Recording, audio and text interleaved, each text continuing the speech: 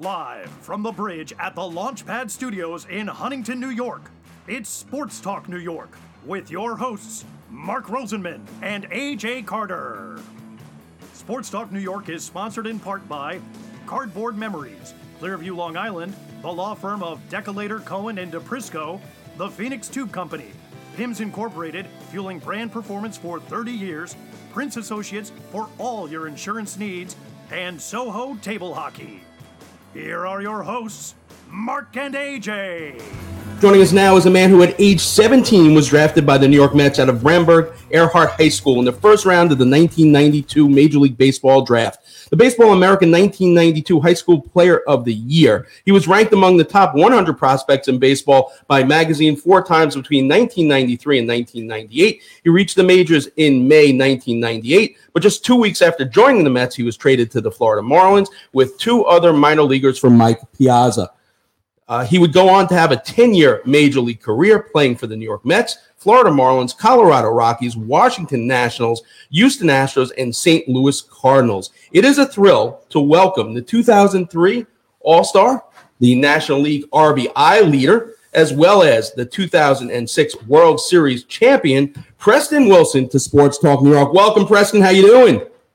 Oh, great, man. After that intro like that, I'm doing really well. Thank you. It's all you, man. So, we mentioned your time at Bramberg Earhart High School in the open. It's the same high school your stepdad, Mookie Wilson, went to. And not only that, you played for the same exact high school coach, David Horton, who coached Mookie as well. So what are some of the advantages and disadvantages of that intimacy, that knowledge of you from an early age, obviously, and the fact that he coached your stepdad? Well, I don't really see any disadvantages. I mean, I was fortunate to have a great coach who, even though it was a really small town, he knew a lot about baseball. He had actually played in the minor leagues for the Yankees for a little bit. So he's a great baseball guy. He taught us great fundamentals. And I tell you, man, he's one of the best coaches in the history of high school baseball. He had set the record for wins in high school for baseball in the state. I think there's a college coach who may have more overall wins in baseball, but as far as state, he's got the most wins in the state. I think he's got 13 state titles he won. I mean, from my uncles, my dad, all the way through, pretty much whole family played baseball under him. Yeah, it's pretty wild. So while you're there, you set a national prep school record by hitting 7 grand slams. You also had a 13-0 record pitching with a sub-2 ERA. While that was only 30 years ago, it's obviously long before Twitter and cell phone videos. It's still enough to make you the second highest high school student taken in that draft behind Derek Jeter. Have you ever wondered, if you were in high school now, with the way we publicize every single thing that goes on, what your career might have been and maybe the additional pressure put on you at that point? You know what? I have thought about it, and I'm glad it happened when it did. I look at a lot of other players that came up, and, some guys live up to the hype, some don't. But it's really not that player's fault. It really is a point of the media and all the outside sources projecting what a kid is going to be. And it's, I look at some of the great players from all sports who you see all the hype about them when they're in high school. And yeah, they were great at that level, but when they get to the next level, they don't play that well. And it's not that player's fault. It's the projections that everyone else put on them.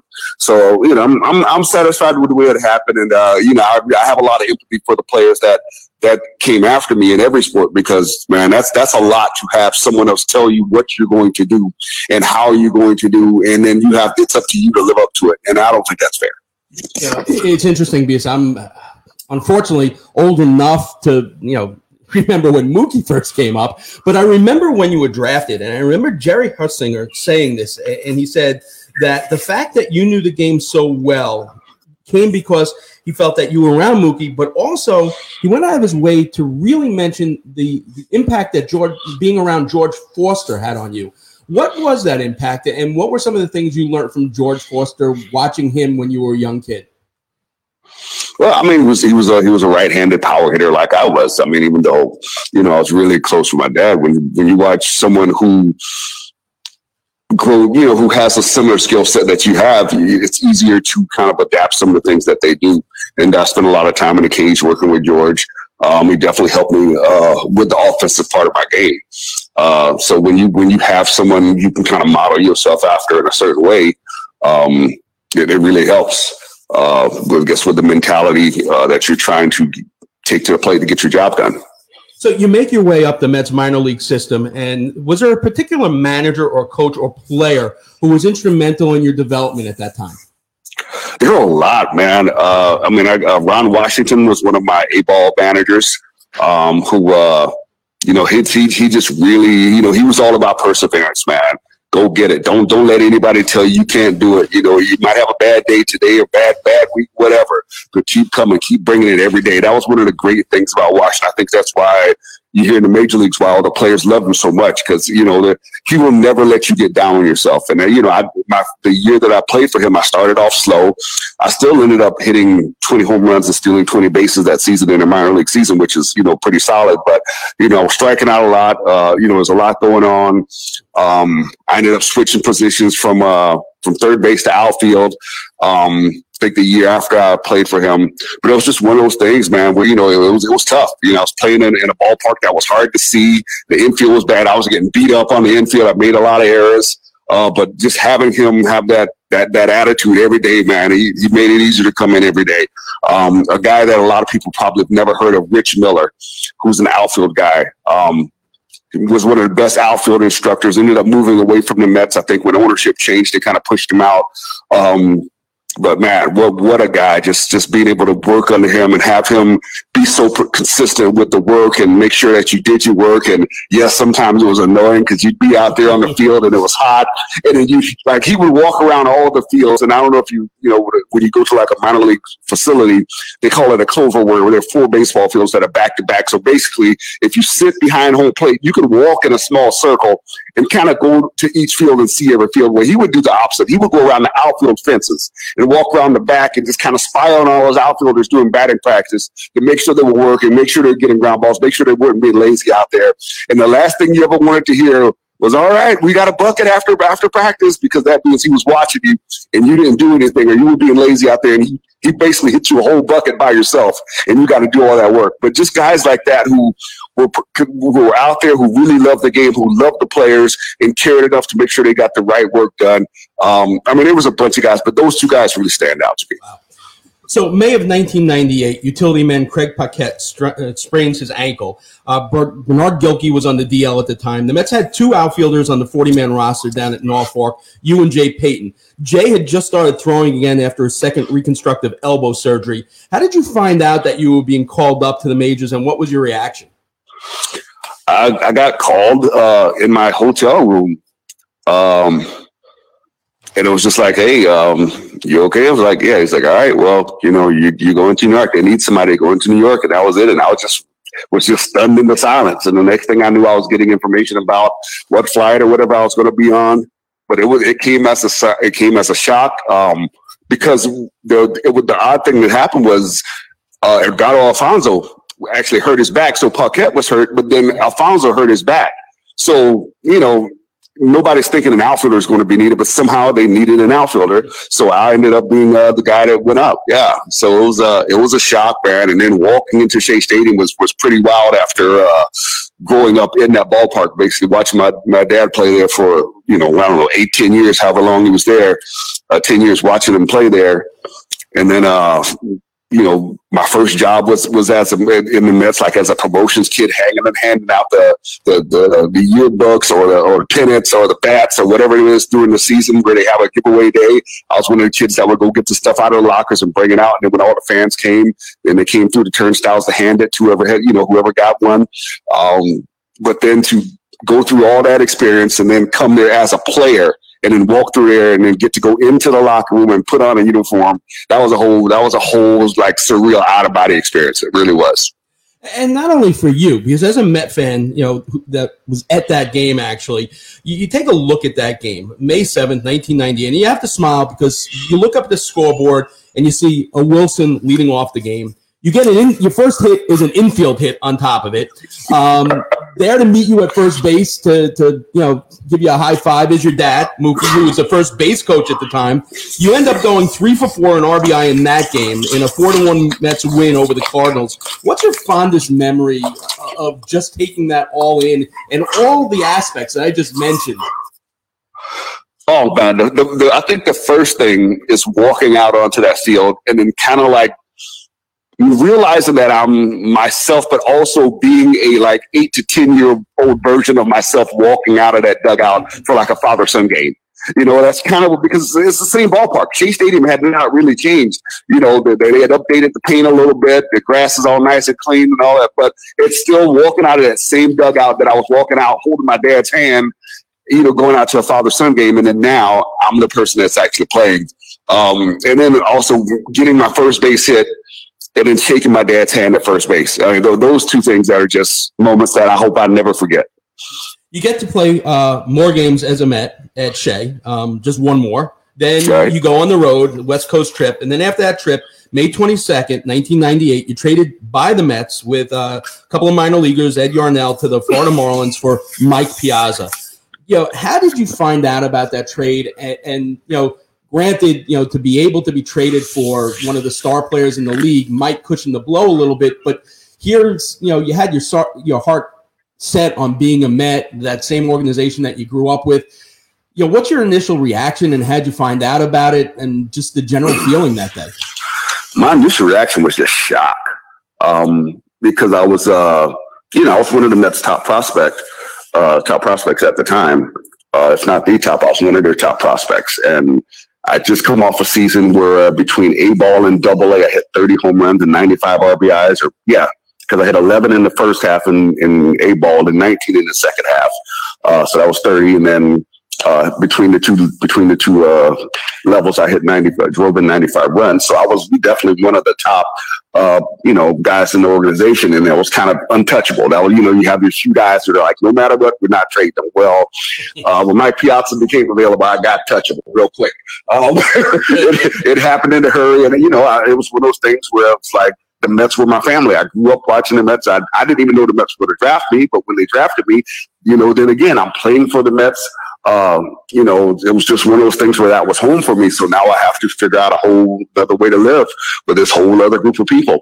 And, it took a lot to kind of settle in. But the weird thing about the whole circumstances in the minor leagues, our Mets AAA was actually playing against the Marlins AAA at the time. So Norfolk was actually in Charlotte. So I played the first game of that series for the Mets against Charlotte, the Marlins. And then I played the last 2 games of the series for the Marlins against the Mets. So I really just switched dugouts that when that trade happened. You're the Joel Youngblood of your era, for sure. Unbelievable. But it really doesn't take you long to establish yourself. In 1999, you're the Marlins regular center fielder. You lead the team in home runs batted in as a rookie. You finished second in the National League Rookie of the Year, battling Cincinnati Reds reliever Scott Williamson. The following season, you joined the 30-30 club, 31 home runs, stealing 36 bases. You added 121 RBIs, good for 8th in the National League. As a young player, how much can you ride that confidence of those results so early in your career to really set your footing for a successful career in the majors? And conversely, we see some players struggle that never gain the confidence and have that mentality to be able to succeed. So how important were those 2 years?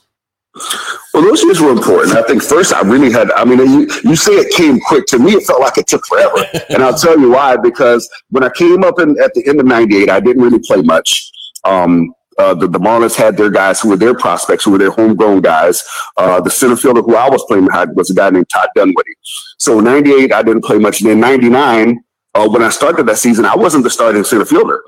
It took me until I want to say March 20-something. I remember the game. We were on the road, and I ended up pitch hitting against Chan-Ho Park, and I hit a 3-run home run opposite field, pitch hitting against Chan-Ho Park. After that game was when I became the starting center fielder for the Marlins, and that was until March, like the end of March, like middle to end of March. So before that, I was just pitch hitting or playing against tough lefties that they wouldn't let Todd Dunwoody play against. So after I earned that spot, then it felt like, okay, things started going because now, I had to prove that I was better than the guy that they had there. But I think more than anything, having a couple guys around me like Cliff Floyd, who was, really gaining steam at that time, good player, and Louis Castillo, having his speed at the top of the lineup, getting on base, those guys really helped me out a lot as far as being able to do the things I did as far as driving in runs, being able to drive in a lot of runs because, there weren't that many times where when I hit home runs that there were a lot of solo home runs. Louis was on, Cliff was on, Alex Gonzalez, I think, was hitting second for a while. So that kind of helped me put the numbers up. And I think more than anything, it helped me to learn through some situations. But it also taught me you can't do it by yourself. You have to have people around you that are going to provide you the opportunities to get those numbers. So after the 2002 season, you're involved in a 6-player deal, which sent you 3 other players to the Rockies for Juan Pierre and Mike Hampton. You set career highs, 282 batting average, 43 doubles, 36 home runs. You also lead the National League, 141 runs batted in. You're named to your first All-Star team. I heard you on the Major League Baseball radio last week talking about that outfield of you, Larry Walker, and Jay Payton, and how much fun it was to be part of that outfield and how good it was. As good as, you take a look at Walker's offensive numbers, his D gets overlooked a bit. What was it about playing with those two that made it so enjoyable for you? Well, I think we were all good outfielders, and it was the first time I felt like I played with an outfielder, all good outfielders, and also just Larry Walker was just so much fun to play with. Jay was fun to play with. But it was tough playing in that big outfield. I can't imagine playing in an outfield that big without 3 guys that are really good, outfielders. I think Larry Walker could have been a center fielder. Jay Payton did play center field sometimes through his career. But it was a lot of fun. It was a situation where when you have guys who care as much about playing defense as they do about offense, it makes it a whole lot easier. You don't have those little squabbles out there. You don't have any frustrations with each other because everybody's giving their all. But yeah, you're right. Larry Walker, his defense is one of the things that are really overlooked.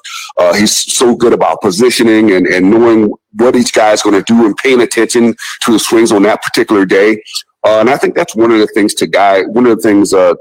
today's players are missing is because they have so much information with these wristbands and, that give them the plays and where to play with each player. I think they're given so much information, they're not forced to study it on their own.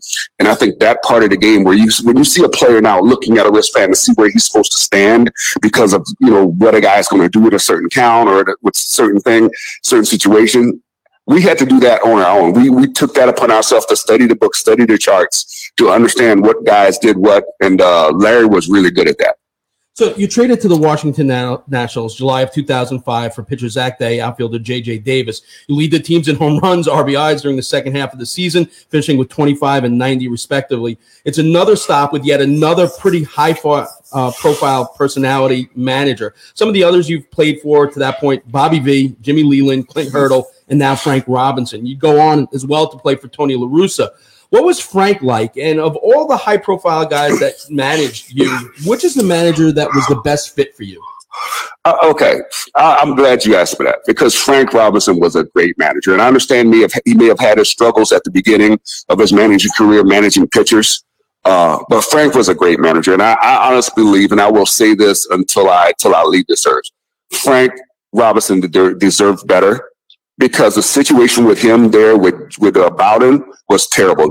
Bowden would have players go past Frank to go to him because they're unhappy about where they're hitting in the lineup. And then Bowden would force Frank to change the lineup because some guy went upstairs and complained, whether it was Jose Guillen or somebody else was upset about where they're hitting in the lineup. He would actually force Frank to change the lineup and cut Frank's legs out from under him. That team had so much undiscipline. It was all Bowden's fault. Because you had guys like Esteban Loaiza, who I saw as a starting pitcher come to a game 45 minutes before the game started, which is you can't imagine how crazy it is to have your starting pitcher roll up to the game 45 minutes before the game started.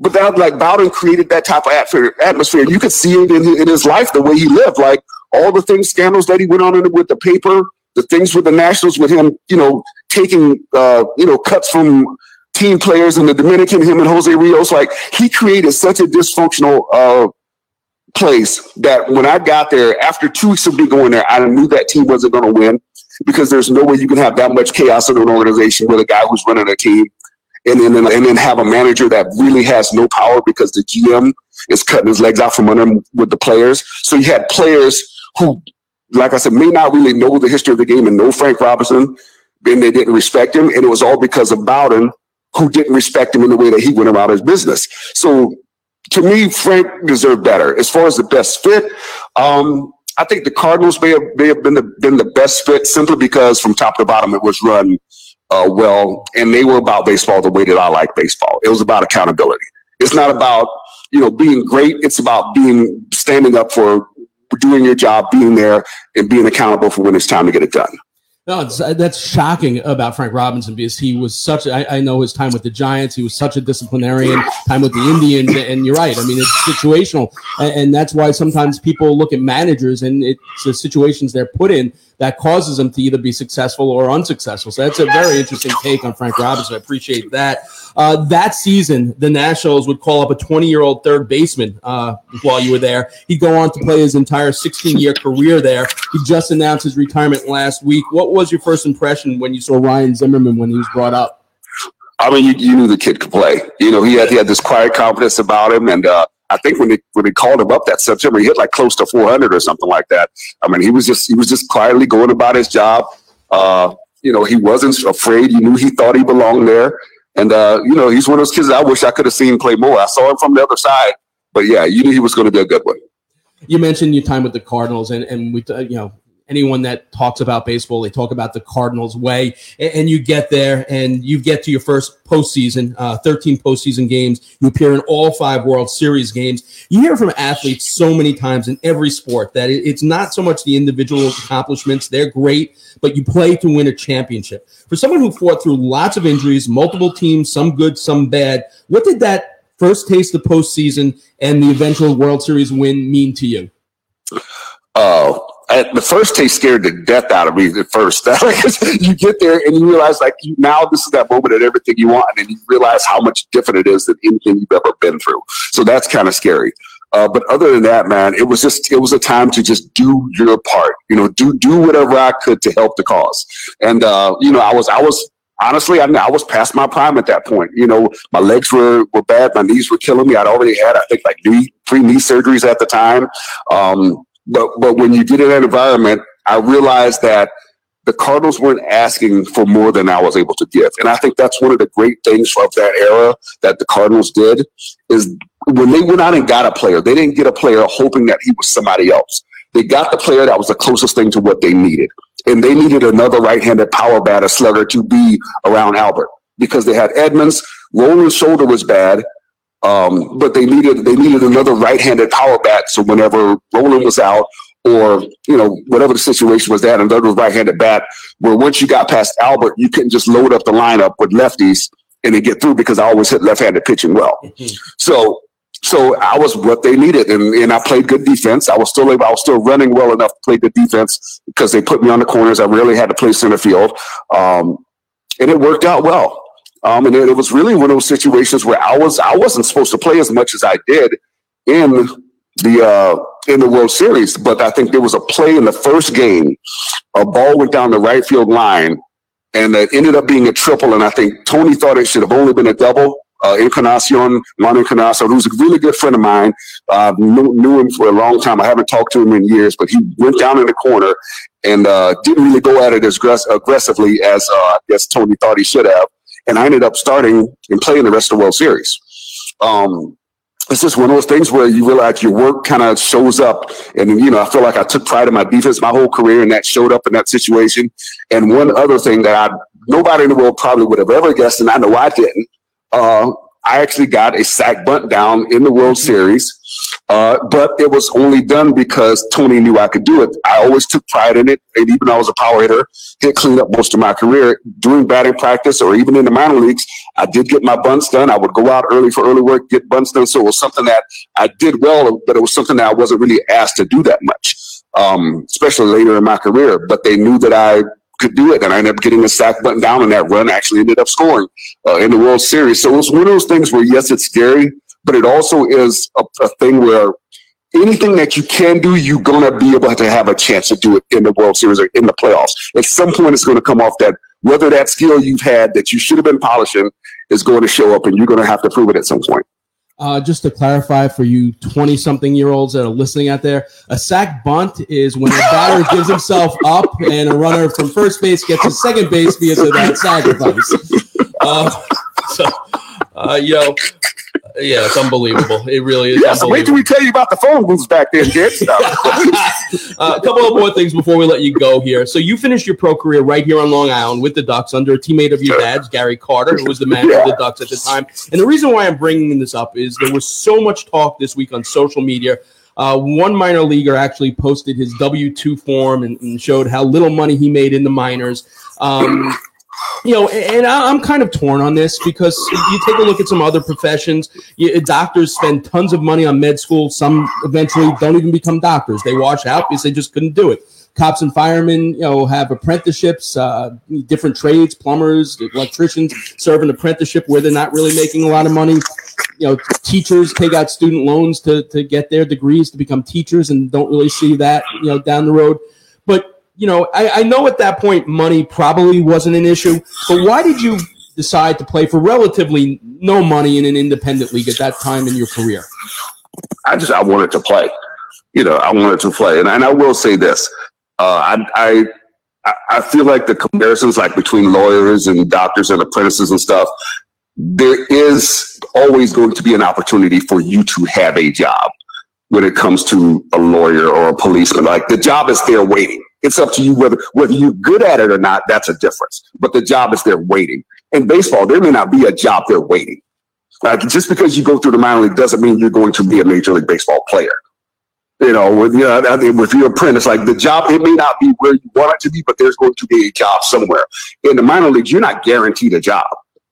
And I think that's the difference between those scenarios when you talk about other jobs as opposed to sports. I mean, there's some players who've been career minor leaguers. And until their fifth or sixth year, they're finally making enough money. But for me, I wanted to play. I wanted to see if I could, play well enough to maybe, be an add-on guy for some team down the run. Now that didn't end up happening for me, but that was why I played. I played because I love playing and I wanted to play. No, I totally agree with you that they do have some, but also, and again, one of the points you made on the Major League Baseball Network, it's something we talk about here a lot, where, on social media, where people will trash a player and say, this player sucks, that player sucks. We understand they are the best of the best if they're in the major leagues. And, listen, I can talk from experience where, I got in, to bat against Ricky Bonas. And my good friend Lenny Harris told him after he threw me 2 fastballs, and like the second one I fouled off, so I'm feeling all my chest is pumped out. And Lenny says, throw him a Christmas present. And then all of a sudden, this ball is headed right to my head. I bail, the thing drops off the table right into the catcher's mitt, strike 3, and Lenny's just cracking up at third base. But yeah, I mean, people just don't get it. They don't get it, and that's one of the things we hate, when people do that. You're laughing as hard as Lenny. You're laughing as hard as Lenny did. because Lenny and I are good friends. I call him Coop. Like that's just one of the things long old time baseball thing. Lenny is hilarious. Yes. So, that's one of the things people don't understand. People don't understand how hard it is to hit a baseball. And I'll give you this analogy. You will see and have seen guys go from baseball to play other sports. I had a friend named Vernon Morency. He played baseball in the minor leagues with the Rockies. He ended up going to Oklahoma State to play a running back. He played running back in the NFL for 3, I think it was Green Bay for a couple of years, maybe a year with the Vikings. He made it to the NFL as a running back after being a minor league baseball player.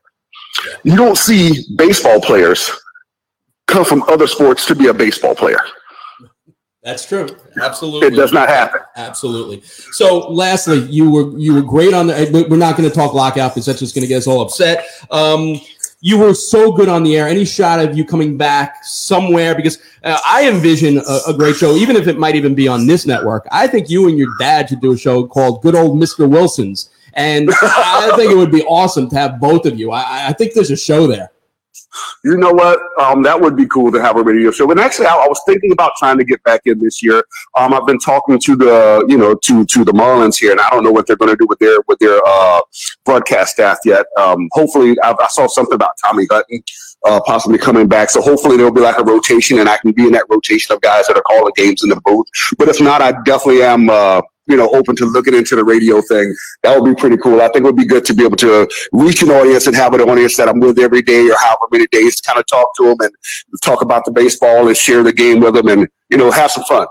Awesome. Preston, thanks so much for your time this morning. Listen, I love Mike Piazza. I'm not going to lie, one of my favorite Mets of all time. I just wish they had found some way to keep you out of the deal, as I would have loved to seen you play a lot more for the Mets. Where's the best place for people to keep up with you on social media these days? Oh, man, I'm around at on Twitter. It's at 44 Club 3030. No, that's at Preston Wilson 44. Sorry. At Preston Wilson 44. On Twitter, and I think on Instagram is PJRW4. Yeah. Awesome. Preston, thanks so much. Have a great rest of the day, and hopefully we'll catch up soon. All right. Thank you. You got it. Preston Wilson, 2006 World Champ.